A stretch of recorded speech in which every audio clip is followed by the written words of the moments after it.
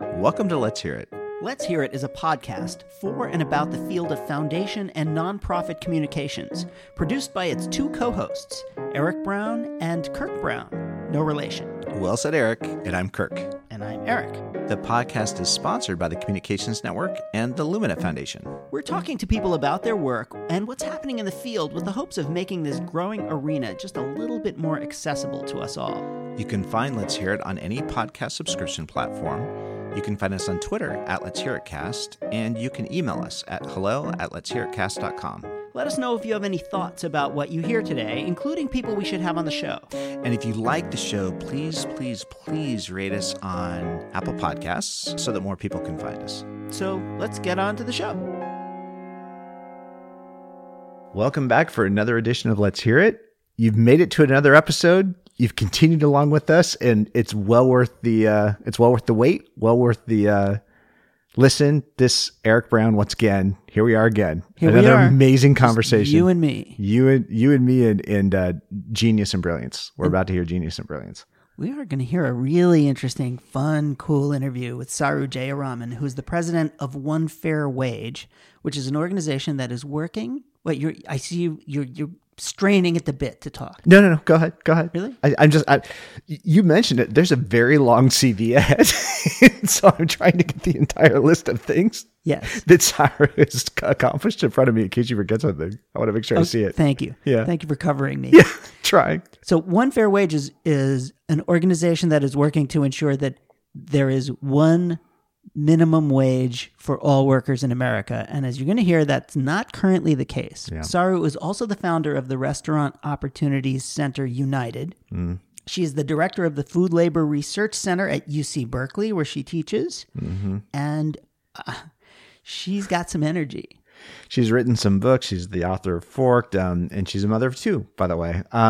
Saru, what a conversation. There's so much to get into with this.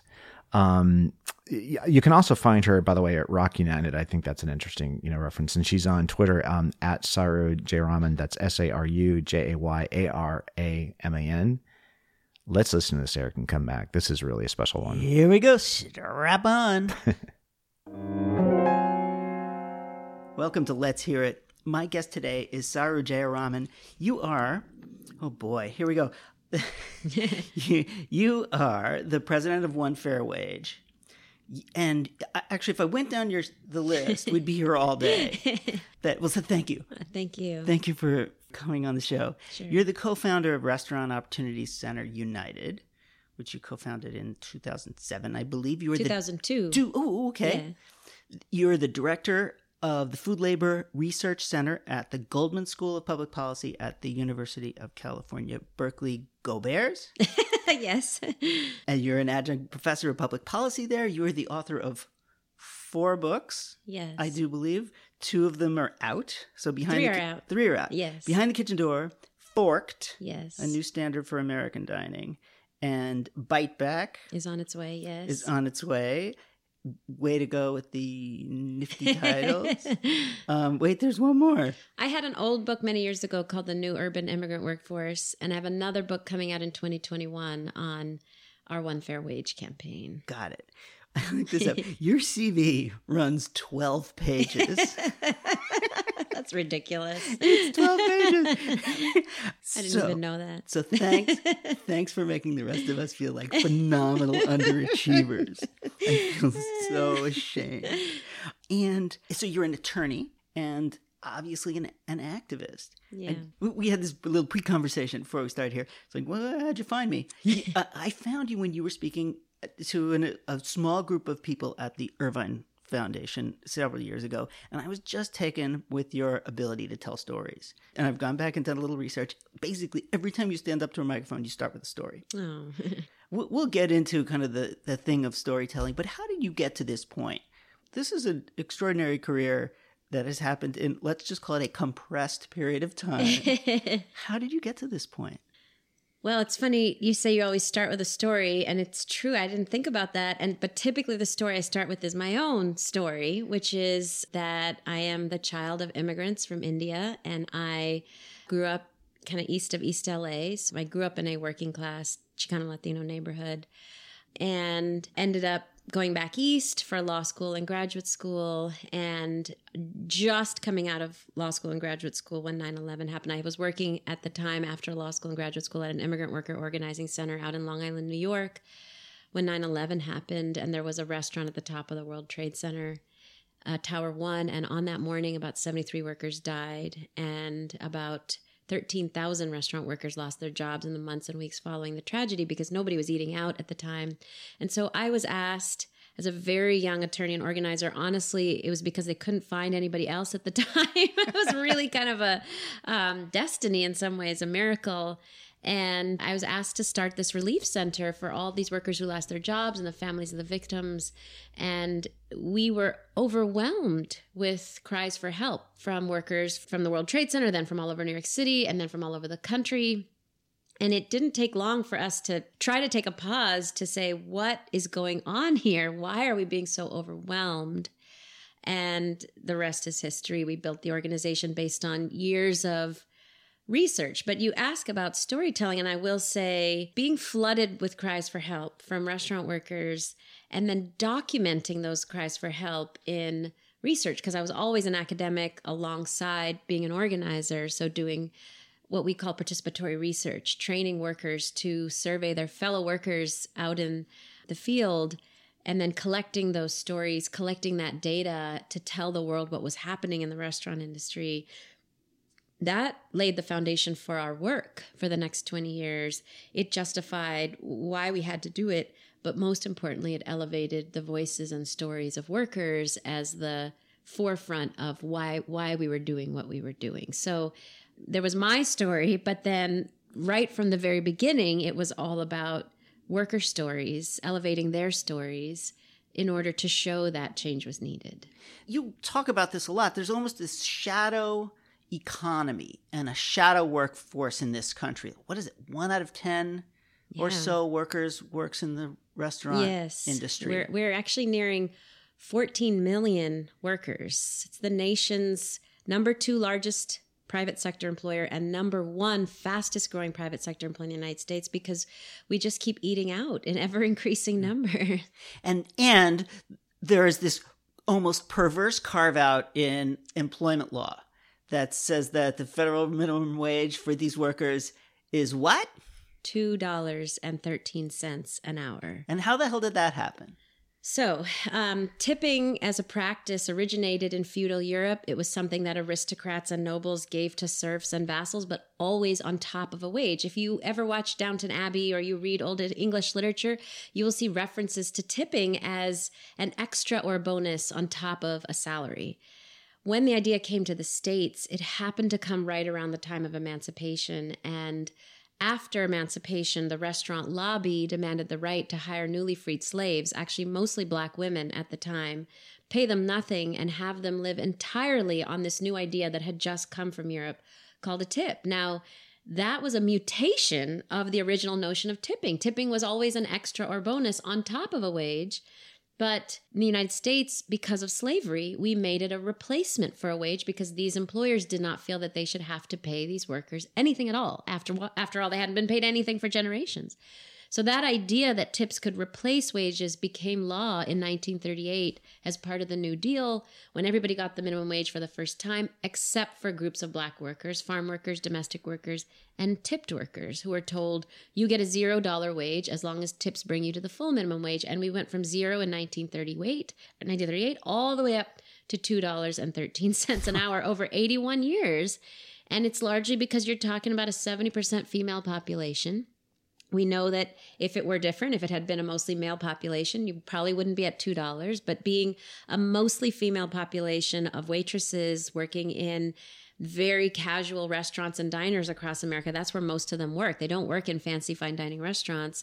You end up with the lowest wage workers in America, 40% of whom are single moms, and who face the highest rates of sexual harassment of any industry in the United States because they have to put up with whatever the customers do to them in order to feed their families and tips. So every time you see the tip line at a restaurant, you can look at that and say that is a vestige of slavery. Not tipping itself, but the fact that employers can, in most states, cut away from the worker's wage because you're paying that tip. that is a vestige of slavery. So yes, every time you pay the tip and you are in a state, which is 43 states, that allows the employer to reduce the worker's wage because you are tipping, that is a vestige of slavery. And, California and 6 other states got rid of this vestige of slavery many decades ago. Here in California, we have one fair wage, a full minimum wage with tips on top. We have actually higher restaurant sales per capita. We have a faster growing restaurant industry. All the chains that are fighting this elsewhere, they're the same ones that are growing faster here in California than the rest of the country. Higher rates of tipping and 1/2 the rate of sexual harassment in California. And that's because when you have a mostly female workforce, and they're paid a full minimum wage, they don't feel like they have to put up with as much from the customer because they get a full wage from their boss, like every other worker in every other industry. So not making a woman so dependent on tips. She gets tips, but it's not her full income. Right. Allows her to say no to the harassment. And so our argument is if California can do it so successfully, then certainly every state can do it. This is one of many issues in this country that are exacerbated by inequity. How are you engaging with this larger movement of people who are trying to make the case that we need a more equitable society? How do these pieces all fit together? So obviously there are many different forms of inequity in our country. There's economic inequality. We have reached the highest levels of economic inequality in our history's nation, higher than the Gilded Age. We are worse than the Gilded Age. I mean, the fat cats, the 1%, the way they have robbed from us is worse than it was in other parts of our history. Then there's racial inequality, which stems from slavery at its root, on this issue. And then there's gender inequality that persists in the fact that everything from the fact that we've never had a female president, which is insane, to the fact that the majority female industries like this one are allowed to pay $2 an hour. All of those inequities are intricately interconnected. Economic inequality is increased because of race and gender inequity. And I think one key point that white people and men need to understand, all of us need to understand, is that when the elites are able to use race and gender to suppress people's wages, it ends up hurting everybody. How is that true? Well, this ridiculous wage of $2 started because of slavery, which was an imposition on Black people alone in this country. But then it persisted because they were women of all races. But now $2 applies to everybody, Black, white, brown, and men and women, and transgender, everybody. Everybody's impacted by a $2 wage. And customers. Customers are seeing their tips subsidize multi-billion-dollar corporations, again, because of inequities rooted in race and gender that exacerbate economic inequality. So in order for us to address economic inequality, we have to recognize legacies of slavery, you have to recognize gender inequities, and we have to be willing to go up against the corporate powers that are ultimately responsible for the severe economic inequality in our country. In our case, the part of the story I didn't get to tell you is that... We've got plenty of time. Take your time. I said at emancipation, the restaurant lobby demanded the right to hire newly freed slaves. That lobby, that early restaurant lobby, grew in power and force and became the National Restaurant Association, which we now call the other NRA. The other NRA. It represents the chains, the IHOPs, the Applebee's, the Olive Gardens. They've been named every year one of the top 10 most powerful lobbying groups in Congress. Everybody knows the Rifle Association, but people haven't heard of the Restaurant Association, which not only lobbies vitriolically to keep the wage at $2, it's also lobbied against pregnancy discrimination. It's also lobbied against paid sick leave. It's lobbied severely against healthcare reform. It's lobbied against CAFO, any kind of regulation on factory farms. It's an evil lobby that people don't even know about. Part of, I think, the work of philanthropy and the left, the work it needs to do, is to stop pretending as if these inequities happened organically or that they happened without a protagonist. There are protagonists. They're called corporations. Corporations in this country have driven the inequality of every form, economic, racial, and gender. And we know that. Many of us know that. We've all read the literature. We are very smart people. We know corporations drive inequity. We know corporations control our democracy. It's so visible and obvious now under this presidential administration. And yet, philanthropy is very loath to actually fund any kind of pushback on corporate power, on corporate control of our democracy, which is interesting because there's obviously tremendous amount of philanthropy on the right, think tanks. I mean, you name it, huge amount of philanthropy on the right. That philanthropy is unabashedly pro-corporation, unabashedly in favor of corporations controlling our democracy. But most philanthropy on the left or even the center is very loath to name or address corporate power, corporate control of our democracy as a bad thing, or even name it as the driver, as opposed to just this horrible growth and inequity that somehow occurred. The way it's often written is in very passive voice. I want to say to all your communicators in your network, please stop with the passive voice. The passive voice is a voice that shall not be used. No! That's right.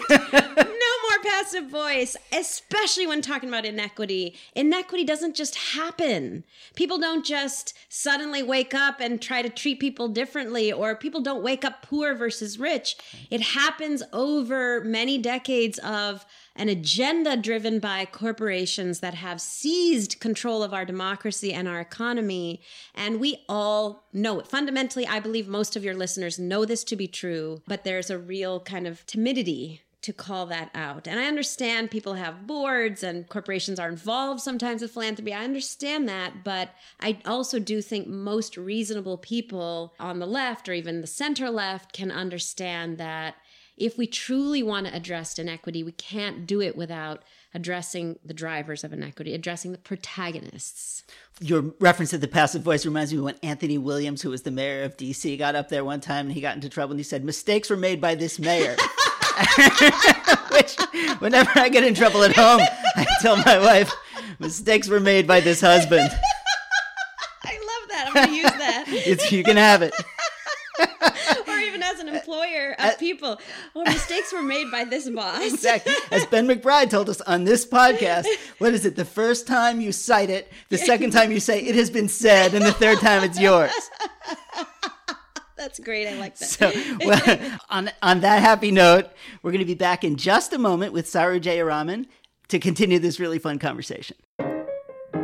You're listening to Let's Hear It, a podcast about foundation and nonprofit communications hosted by Kirk Brown and Eric Brown. Let's Hear It is sponsored by the Communications Network, which connects, gathers, and informs the field of leaders working in communications for good. Because foundations and nonprofits that communicate well are stronger, smarter, and vastly more effective. You can find Let's Hear It online at letshearitcast.com or on Twitter at Let's Hear It Cast. Thanks for listening, and now back to the show. And we are back with Saru Jayaraman. You're the president of One Fair Wage. So now you've started a new thing. Yes. Is that right? Yes. Because you were unsatisfied with the 11 other things that you did. But and your husband runs the Ella Baker Center, That's right? right, yes. Like, your kids are going to either be crushed under the weight of all of this overachievement, or maybe look out. Oh, the older one's an organizer already. Right. She started a children's committee and well, the what is it? Energetic apple doesn't fall That's far from the right, tree. yes. How do you stay organized? oh my gosh, nobody's ever asked me that question. I don't know that I'm that organized, but I write everything down all the time religiously. I mean, my pet peeve is saying I'm going to do something and not doing it. So I write everything down religiously and then organize it at the end of the day so I know what I'm doing next. Does that answer your question? I guess so. I mean, you just have a million things that you do, and you teach and you write books and things like that. I could barely, get out of bed in the morning. Getting back to communications and the passive voice. Can I talk about the One Fair Wage and why? Yeah, sure. Yeah, this is your show. You can do whatever you want. So, we launched the One Fair Wage campaign in 2013. seeing that there was this legacy of slavery that resulted in this absurdly low minimum wage of $2. And after surveying 10,000 restaurant workers across America and hearing that their number one concern was their wages, which is understandable when you are the lowest wage workforce in America. So we launched the campaign. We started moving bills to eliminate the sub-minimum wage for tipped workers in like 16 states. We actually won one fair wage policy in Michigan, Maine, and D.C., but in each instance, the Restaurant Association rolled back. Well, they bribed Democratic legislators to roll back the wins. And then we won. And bribed in the form of campaign contributions. Yes, absolutely. Yes, that's what I mean by corporate control of our democracy. Right. And then nothing prosecutable. 90%. You don't know. Who knows? Okay, let the record show. Exactly.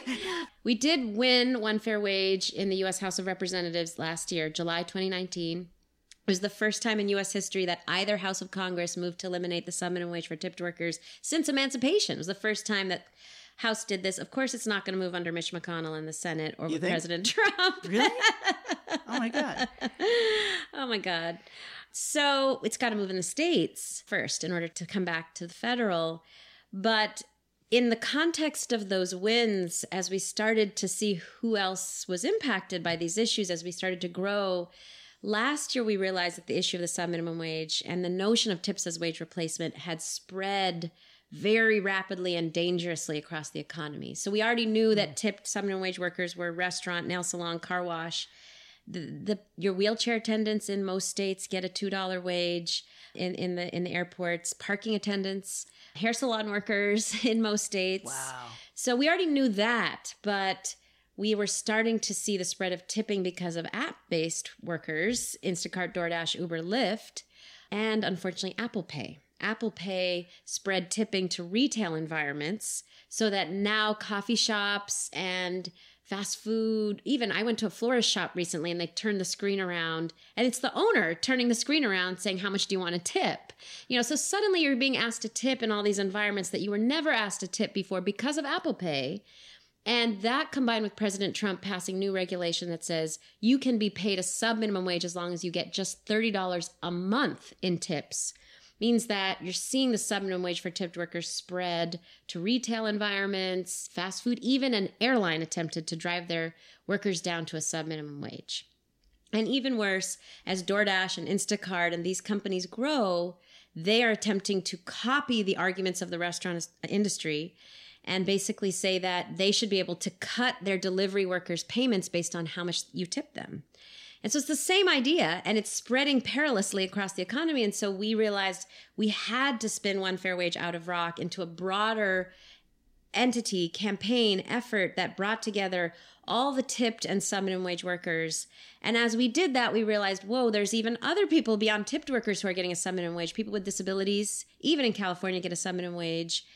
Youth get a sub-minimum wage in many states.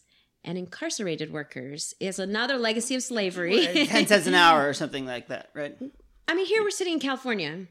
There have been just crazy wildfires. And there are thousands of incarcerated people being asked to fight wildfires for 13 cents an hour alongside unionized firefighters, risking their lives for pennies because of an exception to the 13th Amendment, which ended slavery, except in the case of incarceration. And so here are now two legacies of slavery, the sub-minimum wage for tipped workers and the exception to slavery and incarceration that have resulted in, at this point, we estimate 10 to 15 million workers in America receiving less than a minimum wage legally. Legally. That is 1 in 10 American workers receiving less than a minimum wage legally because of legacies of slavery that we allow as a society to persist because of corporate control of our democracy that wants them to persist so they can pay people as little as possible. I mean, restaurant corporations benefit from the $2 wage, as do Instacart and DoorDash. But other private corporations like Whole Foods and Victoria's Secret benefit from incarcerated labor as well.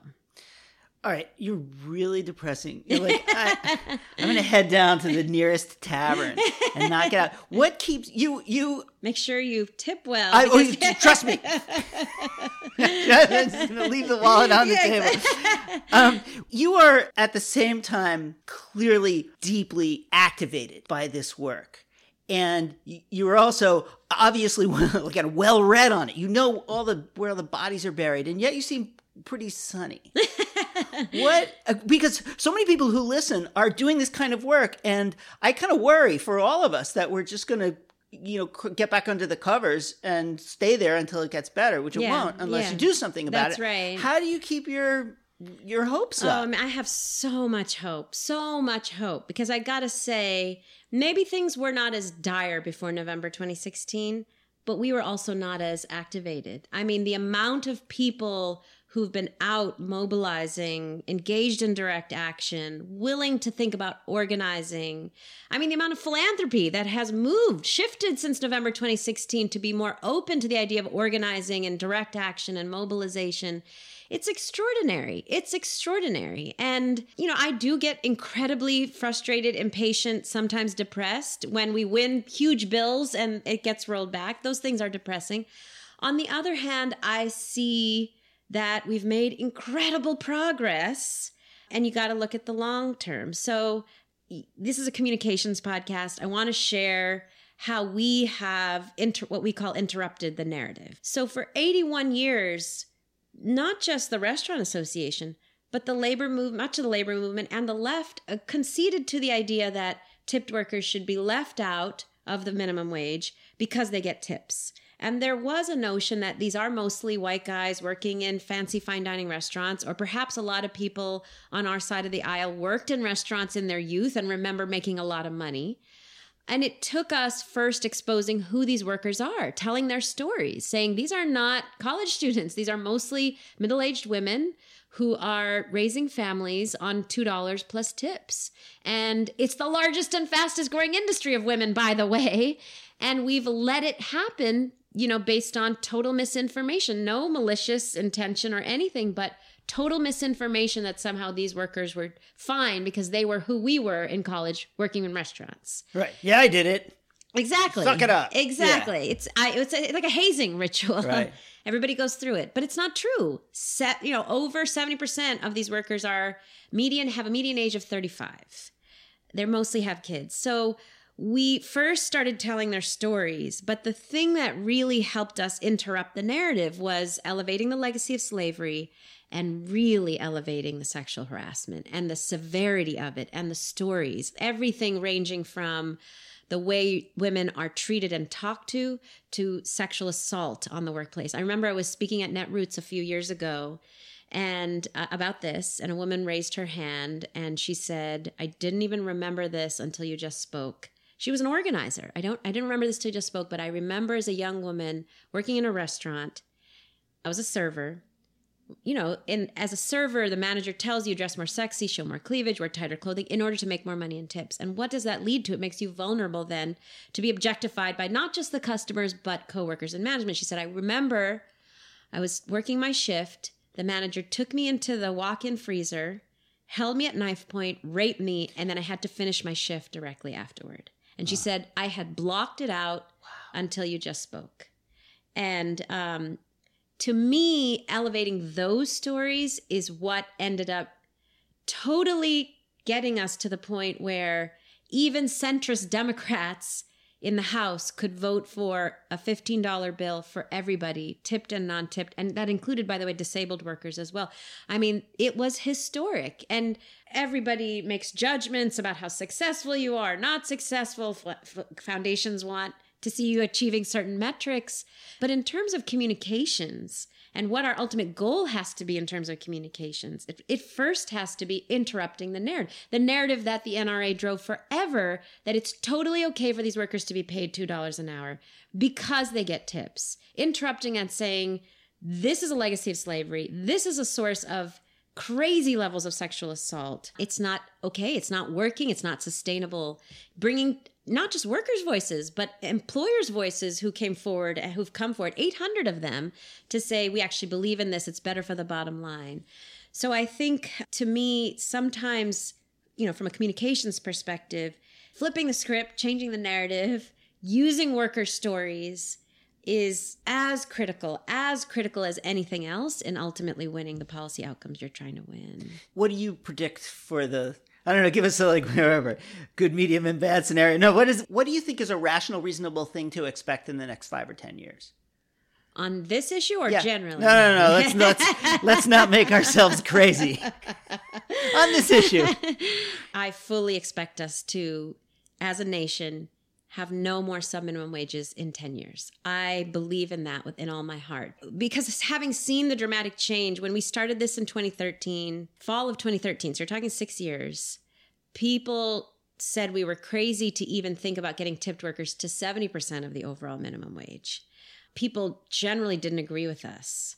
And here we are 6 years later winning a bill in Congress. I mean, that is pretty big. And so if you can win one house in 6 years, I think we could win the other house in the next 10 years and ultimately see an end to 2 legacies of slavery. This is interesting. I'm going to make I hope not a fake syllogism or something like that, but that Angela Glover Blackwell talks about curb cuts, that when they instituted the Americans with Disabilities Act, which allowed for wheelchairs and other wheeled vehicles to get off of the curb so that people could move about, it had this extraordinary benefit for all sorts of people. That's right. People or parents, strollers. with strollers. Right.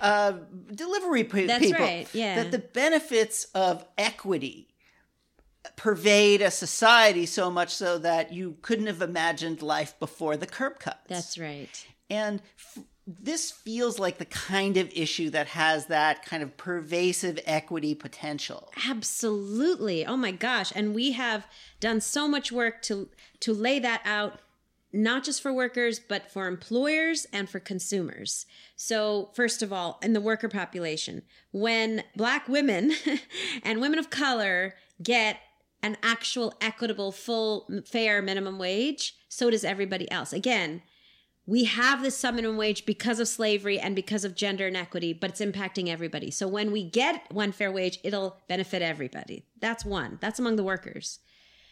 But then when you look at employers, we have done so much research, some of it funded by Ford and Rockefeller, to show that actually employers can cut their employee turnover in half by paying people one fair wage, by providing mobility and benefits. And that, in fact, turnover costs these employers in the millions of dollars that they're not quantifying right now. Everybody knows we have the highest rates of turnover of any industry. It's like 300%, 3 turns in one worker in 1 year. Wow. And that, costs the small restaurants about $12,000 a year in all these unaccounted costs. So huge savings, employee retention, employee morale, workers being better upsellers, able to talk about the food and the wine better because they're taken care of. So employers benefit, and then consumers. If you think about your favorite places to eat, in your mind, when you think about your favorite place to eat, does your server really rude and unhappy? Right. Are they very distracted and unable to focus on you? Do they look like they're not able to take care of themselves? No. Your favorite experiences are being treated with grace and hospitality and warmth and by someone who's clearly taken care of, or at least able to cover it up or able to take care of themselves. And so we know from our innate experience that treating people well results in a better dining experience, results in better food, results in better service. And so we know we would have a better consumer experience if we treated people well. Not to mention, by the way, the other consumer benefit would be that we wouldn't be subsidizing these multi-billion-dollar corporations to the tune of about $16.9 billion with a B annually. That is how much we as taxpayers pay. So we're doubly subsidizing restaurant companies. 1, we pay for workers' wages through our tips. And 2, we subsidize their survival through Medicaid and other forms of public assistance to the tune of $16.9 billion annually.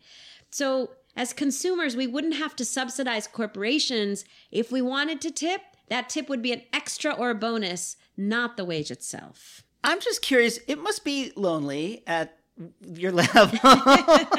Who do you turn to when you have a question?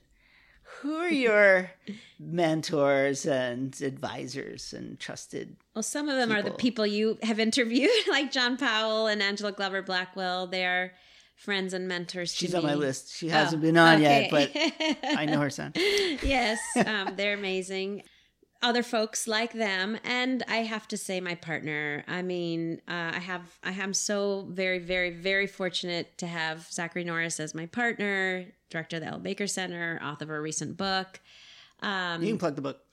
Oh, yes, you should pick up Zach's book, Zachary Norris's book. It's We Keep Us Safe, really presenting us with an alternative view of public safety in this country. As you may know, Ella Baker Center works to end mass incarceration in this country.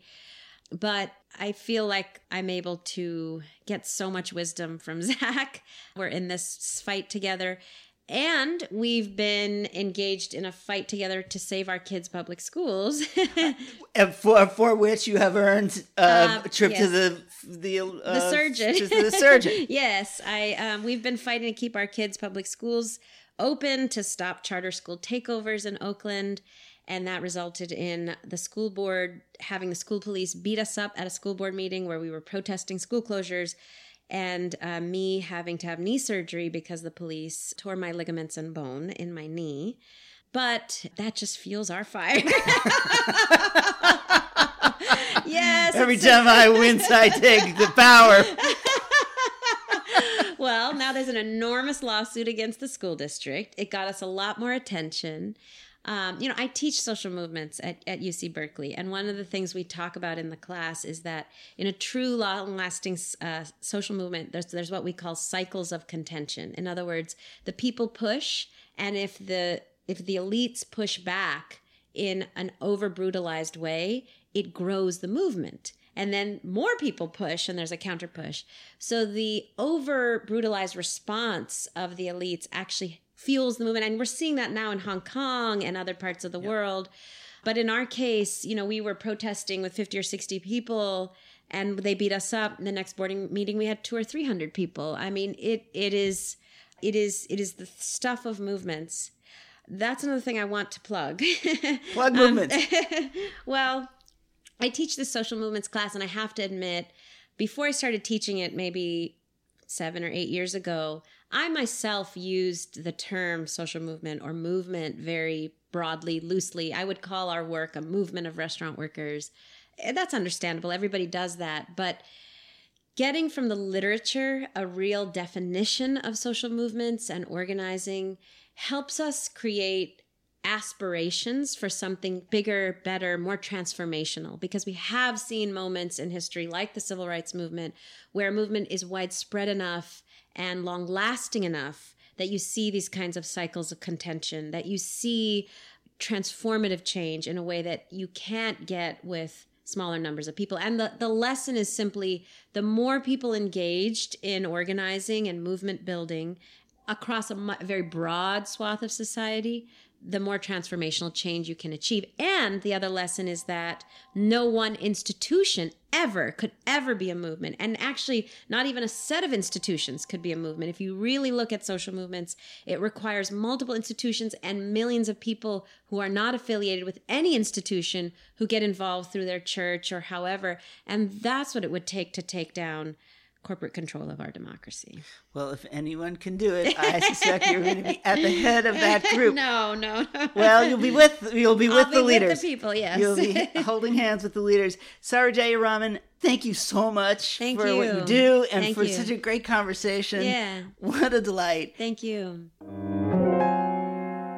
And we're back. So I think we've finally arrived. It's time. So we can stop? No, we're just getting started. We arrived? We're just getting started. We're just ashore that's going ashore? Look, here's the first takeaway. You're not working hard enough, and neither am I. Because Sara is setting the bar. She's telling us what needs to be done. I don't know, man. These people are so achieve. Isn't so it, achievey. Isn't it impressive? And I'm actually really appreciate you starting both with her story, but then also the conversation about how story informs always when she's presenting and engaging with people. And is Sara a communicator? I think she communicates in her sleep. Clearly. Sorry, do we need to start over that? No. Okay. But yet, okay, she clearly communicates in her sleep, but yet I would argue that she comes at the work as activist, as academic, as instigator, as organizer, as leader. But communications is in the fabric and the fiber of everything that she does. Is that fair? Oh, that's totally fair. And I've said this a million times, which is that you can't separate communications from strategy if you wanted to. Yeah.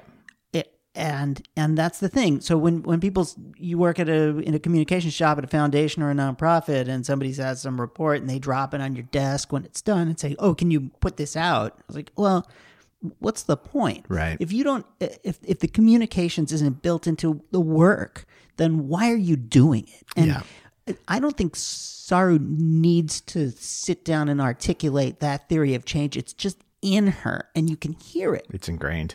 Because everything she does is based on understanding the narrative about how we got to this miserable place, how the role that slavery has played, the effect that it has had on people of color, on women, and why that matters and why we need to do something about it, and how doing something about it benefits everybody. Yeah. That's narrative, that's story, that's an understanding about how people communicate, about what moves them. It's not a bunch of, she uses statistics, but she doesn't, her story is not statistics. That's right. And it's deeply engaging, and you can find your place in it, it seems like too. And, we've talked recently about bridging and just the blinders of privilege too, and how that's such an important just thread that's emerging in our field. And here we are at the heart of it, right? The shadow economy you guys talk about. This is 1 in 10 workers in the United States. This is the fastest growing. It's the number 2 employer total.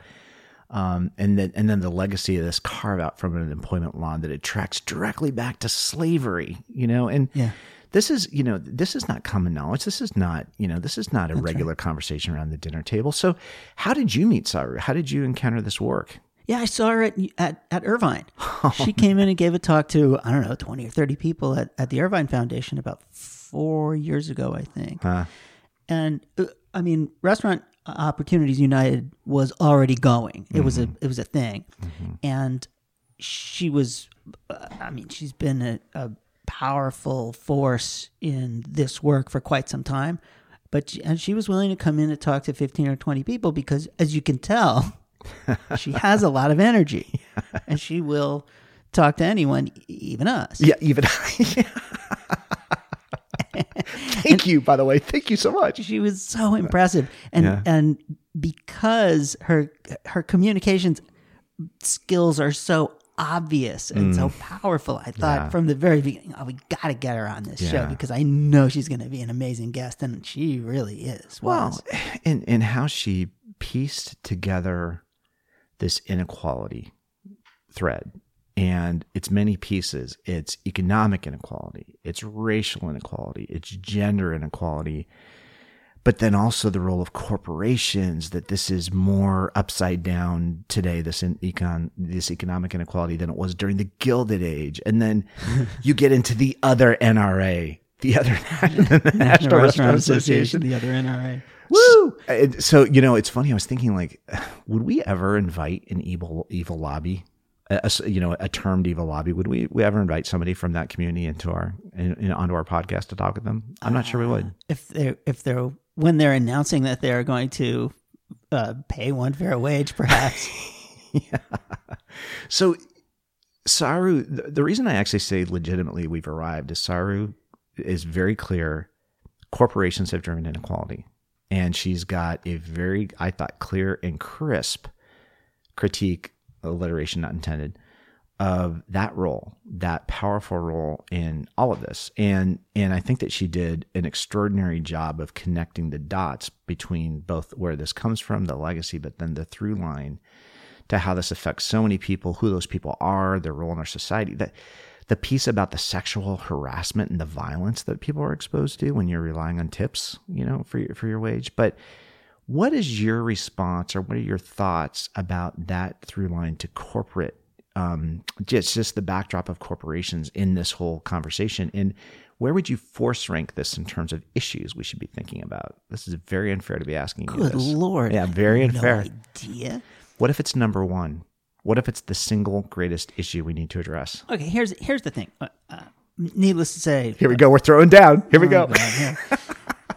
I don't know when this is coming out, but it's going to be sometime in the middle of the Democratic primary. And also, needless to say, there's one person who has corporations are the problem.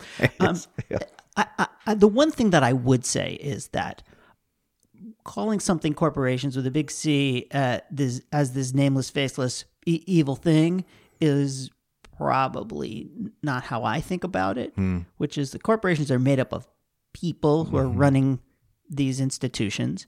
Some of them are good, some of them are really, really not good. Understanding where the value is in helping to bring about a change is really important. Saru's ability to name the thing that we can relate to, which is that this like ridiculous $2.13 an hour thing is something that makes it easy to sexually harass women, which is that we can understand, because sometimes people will say, oh, they make $2 an hour, but they make all these tips, and so therefore it's okay. Yeah. It becomes very abstract. And in fact, this is college students working at the golf course. Right. Kind of, it's like it evokes that notion or something. And we like all that. did it. We all waited tables. Right. Or many of us did. Yeah.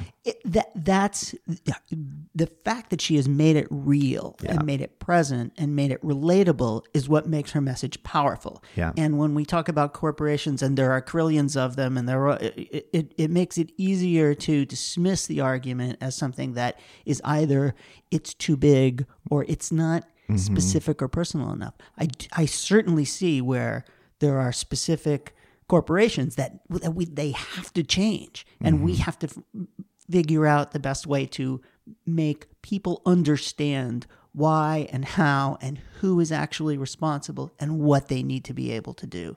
Yeah. So that's my answer to that. It's kind of a non-answer, but I think that to the extent that you can make anything specific and real and understandable and tangible, that's how you begin to move things. Yeah, well, and it's speaking directly to Saru's experience, and then I'll go to Crazy Town for a moment on the corporate thread for a second. But Saru relating her experiences to compiling these stories from, did she say 10,000 workers? Yeah. Like, is that the scale?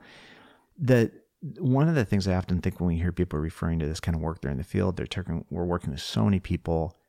Saru has compiled probably the world's greatest focus group on public interest laboratory, like just library of data that's ever been assembled, about this consideration. And so I was just thinking about that in terms of this is linking and framing in terms of pervasive and persuasive communications for sure. But there's also a rigor that's coming from that I think is pointing to something that's really important. And the way that she's able to draw, I loved how she stacked up. When we address these issues, who do we help? And we help everybody, right? We help the worker, we help the business owner, and we help the consumer. This is something that flows through and touches every part of our economy in a beneficial way. And yet we have this incredible pushback because of all these other considerations, mostly around costs, by the way, that are not named or given someplace else. Just her ability to take all this information in and then draw those connected dots, and you guys had that entire conversation in less than 30 minutes, was extraordinary to me to listen to. Also, she makes the almost the reverse point, is that by discriminating against people of color and women, you're discriminating against everybody. Oh, by the way, and that's not to say that if you didn't, then that would be okay, right? But it helps you understand about how inequity affects all of us, yes, in really pernicious ways, yeah, and how equity benefits all of us in really wonderful ways, yeah. And as a society, we haven't quite fully figured that out yet, which is crazy, but it's true. And I do see how these changes, and as she mentioned, in California, the rate of sexual harassment against female wait staff is half of that elsewhere, because there's a minimum wage, like a decent minimum wage that they receive in California. So the research bears it out, but also kind of common sense and your sense about who we ought to be as a society, it is responds to that. Well, and I loved how I loved how she was very clear. She was like, if you want to address inequity, you must address the protagonist. Yeah. And that to me is where it gets so interesting and where this can actually push us a little bit because, and you guys, and here's Eric Brown being so funny. Mistakes were made, like let's the old passive voice. Let's eliminate the passive voice. And she's putting on the table this, and she was so clear about it. She was like, people don't wake up poor versus rich. This is the consequence of an agenda. So this is the crazy town thought I'd put forward. So, and we've talked about it on this podcast. We're like, man, we got to get ready. AI is coming, robotics. Like, what is it going to mean for social change when these kind of automated mechanisms are influencing us so much? And I've kind of long thought that a corporate capitalist model, we're already living within an AI construct because in our society, corporations have standing as people. So the people you identify as working in corporations are actually serving an entity that's not a person. And when you actually look at how a lot of these mechanisms are sorting out, and my depth of field work is in climate issues, and I don't think that there's anybody who wakes up in the morning and says, I want to bake the planet and make it completely inhospitable within my lifetime.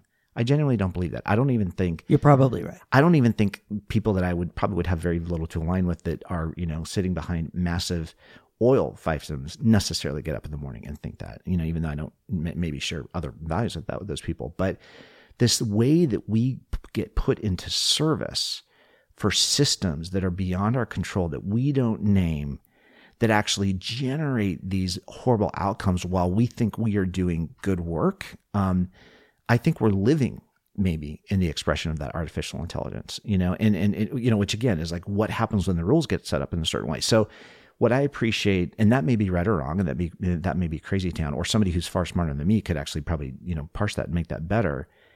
But when Saru puts forward this notion that this is not just an artifact of stuff happening, but that there's a real protagonist here, there's a real story here, and there are people on both sides. And we've talked before about philanthropy. It's willing to do the very hard way. It's willing to do the impossible, but doesn't like to do the hard or something like that. Like, I couldn't imagine going into a foundation and saying, hey, we're going to change the corporate narrative in America. Maybe people feel like they're working on that, but reestablishing a place for people in the narrative as opposed to this corporate structure, that to me feels like the fundamental shift that's in play in our time. What do you think about that? Well, I mean, Anat Shankar-Osorio has talked about naming who is actually responsible, the actual people who are responsible for bad things. Yeah, interesting. And I think this is of a piece of that, thinking about how you shape a narrative that actually points towards how do you solve the problem. Mm-hmm. Corporations are bad doesn't get you there. Yeah. But I mean, I also believe that there are heads of corporations who wake up in the morning and say, I actually don't give a rip about whether we're baking the planet or not, because I'm going to be dead and my kids will be rich enough to build a wall or to buy the water or to do whatever they need to do in order to survive this. I mean, I really do think that there's some just like bad actors out there who don't care. Mm-hmm. And then there's probably the vast bunch in the middle who say, oh, I don't have the energy. I'm not the person. I'm a cog in the wheel of the thing, and it's not my responsibility, or it's not my fault, or whatever. And they just kind of eat. They just kind of get by. Yeah. And then there are a lot of folks who really want to make a difference and don't feel like they have the agency or the platform or the opportunity.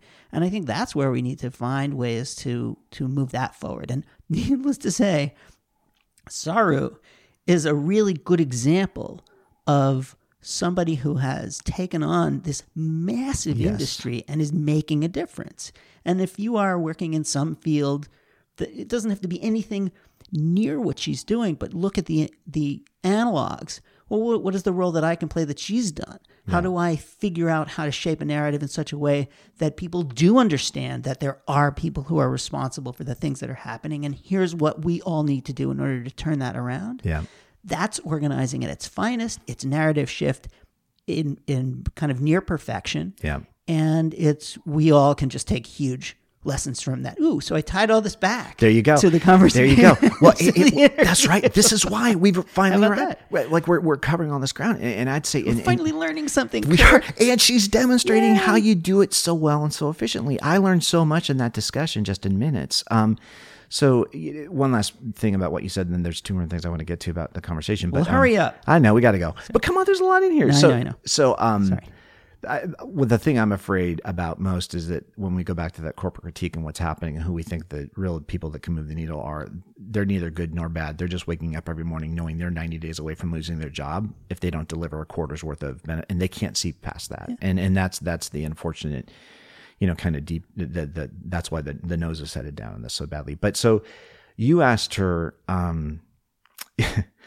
You said clearly she's deeply activated, but she's pretty sunny. Yeah, a great laugh. And she claimed that she had so much hope. Do you buy it?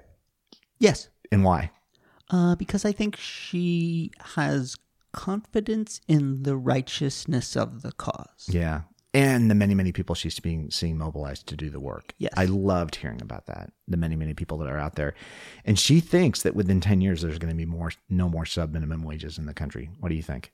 That seems possible. Oh, wouldn't that be amazing? It seems, needless to say, a lot of these things have to do with politics, but I also think that a lot of it has to do with commerce. Yeah. And if you can activate, the commerce side, whether it's through helping people understand, consumers understand how their money gets spent, I think you can actually get some stuff done. We've seen it through history that consumers actually do have some agency and they can shape markets in certain ways. Yeah. And if you combine that with this shifting narrative that the sub-minimum wage is kind of goes hand in hand with sexual abuse of people who work in restaurants, and it has this connection with slavery, I think that all of a sudden starts to get people's attention. Yeah.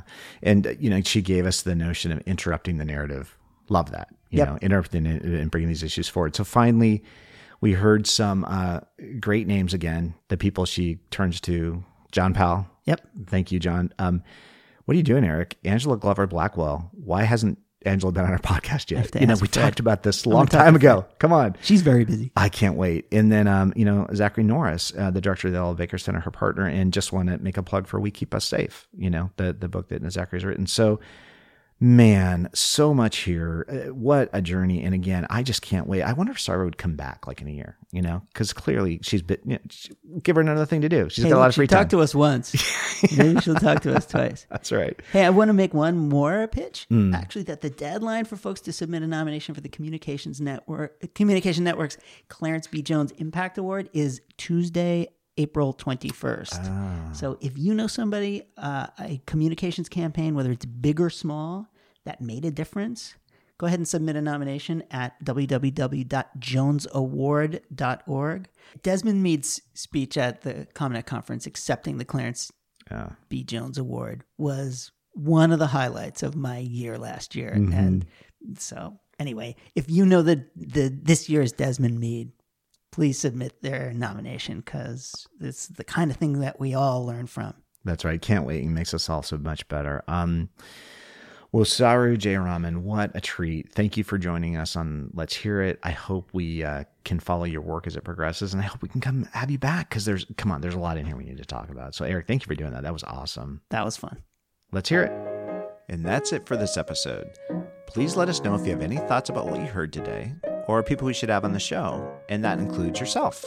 We'd like to thank Maggie Brown, our intrepid production coordinator. John Ali, the tuneful and inspiring composer of our theme music. We'd also like to thank our sponsors, the Communications Network, the Lumina Foundation, and the Heinz Endowments. Thank you. And check out the Heinz Endowment, their terrific podcast, We Can Be. That's hosted by Grant Oliphant, and you can find it at heinz.org/podcast. We would certainly like to thank today's guest, and of course all of you, and thank you, Mr. Brown. No, thank you, Mr. Brown. Till next time. Let's hear it.